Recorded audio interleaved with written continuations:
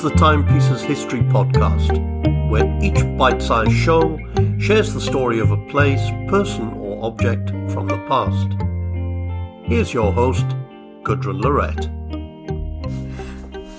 Hello and welcome to the Timepieces History Podcast. I hope you had a good weekend, and if you're tuning in from the UK, that you've had a fun but safe Bank Holiday Monday. As always, you can find a full transcript, show notes and links for today's episode over on my website at gudrunlorette.com/podcast, and I don't ask for an email address in exchange for that. You can leave me a comment on the episode page or leave a review or rating on whichever audio player you use for podcast listening. And if you want to talk to me about anything history, writing or even cookery related, you can find me on Twitter at Gudrun Lorette. Okay, let's get on with the show. Today we're looking at Alnwick Castle, the ancestral home of the powerful Percy family.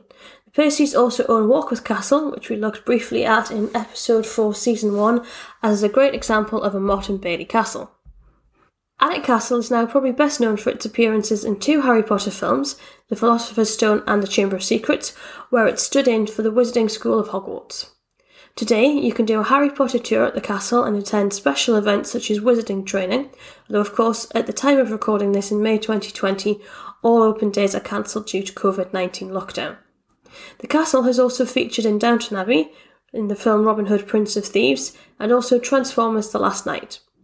The castle is sited at a point where a road crosses the River Aln, and the very earliest parts of it were built in 1096 by an early Baron of Alnwick, Yves de Vesey. It was captured in 1136 by King David of Scotland, and later his descendant William the Lion besieged it twice. It was also ordered to be demolished in 1212, when King John believed the lord at the time was plotting against him. Fortunately, those orders were not carried out. The de Veseys lost the castle when it was passed down to an underage heir. Put into wardship, it was quickly sold, and in 1309 Henry Percy and his son, also Henry, bought it and began the works to convert a modest Motte and Bailey castle into what we see today. The battlements were enhanced with statues, and various towers and gates were built. Over the next 150 years, it evolved into what is known as a palace fortress, with the comfort of the family just as important as the security and defences of the fort.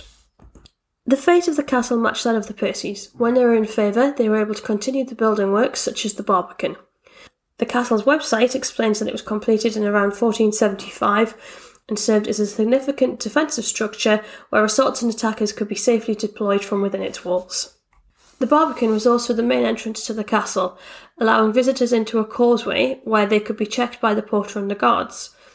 They were able to search wagons, horse panniers and anyone on foot, and as they could close off the causeway, they could keep those within the castle safe until the visitors had been checked. However, the Percys sometimes chose to fight against rather than for the crown, and the 7th Earl of Northumberland, Thomas Percy, was executed in 1572 after rising up against Queen Elizabeth I. Listen back to episode 5 of season 1 to learn more about her. After Thomas's death, the family relocated to Warkworth for the best part of 200 years, with only a few people left over to watch Alnwick Castle. Oliver Cromwell, from episode 10, was therefore able to use it for a prison in 1650. The family returned towards the end of the 18th century, and a great deal of work was carried out by many famous architects of the time, who added things such as Gothic architecture. Much of this was replaced between 1854 and 1865, and the Prudhoe Tower was added amongst other things. Many people who visit Alnwick Castle today opt for a joint ticket to go along to the garden, which was established by Jane, the wife of Ralph, who is the 12th Earl and present owner, in 2003. The garden was actually first laid down in 1750 by the famed landscaper Capability Brown, and hothouses were put in to raise the seeds that the 3rd Duke collected from all over the world, including pineapples. The 4th Duke added an Italian garden with conservatory, but it fell into disrepair after the Second World War. Today, it is popular for Mother's Day lunches and special occasions. It boasts a garden pavilion, a treehouse restaurant, and the treehouse itself, which can be hired for weddings. The garden has a central water feature and several gardens, amongst which is the Poison Garden. There they grow cannabis, opium and other dangerous plants. The Poison Garden is locked behind gates, and visitors are only allowed in during guided tours, and they have been known to faint from the toxic fumes within. So what about the Percys?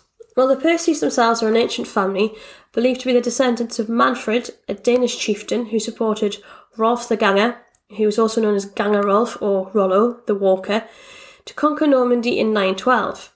His grandson, William, was born in around 1030, and he is regarded as the founder of the family. William was a staunch ally to William the Conqueror and left his hometown of Percy in Normandy to move to England just after the Battle of Hastings. Apparently, this William sported whiskers which earned him the nickname Algernon, a name the Percys later adopted for their children. William's popularity with the new Norman king saw him given lands across huge parts of the country, including Nottinghamshire, Lincolnshire and Yorkshire, and he was made a baronet. He fought and died in the Crusades, and his heart was buried at Whitby Abbey, where his brother was the abbot.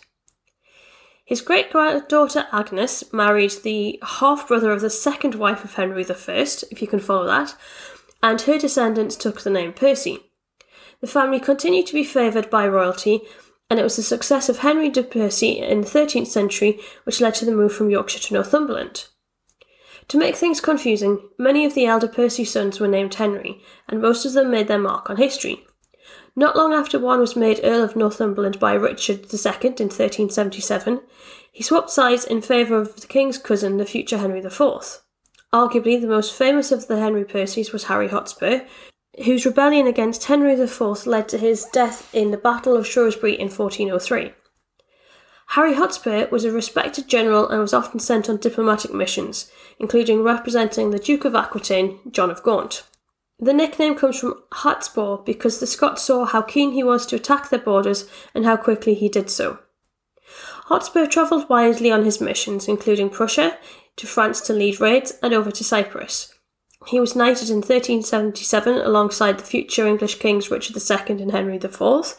He commanded a naval force, was captured and ransomed for 7,000 marks after the Battle of Otterburn, and served as the Lord Warden of the Marches, in charge of the eastern border between England and Scotland.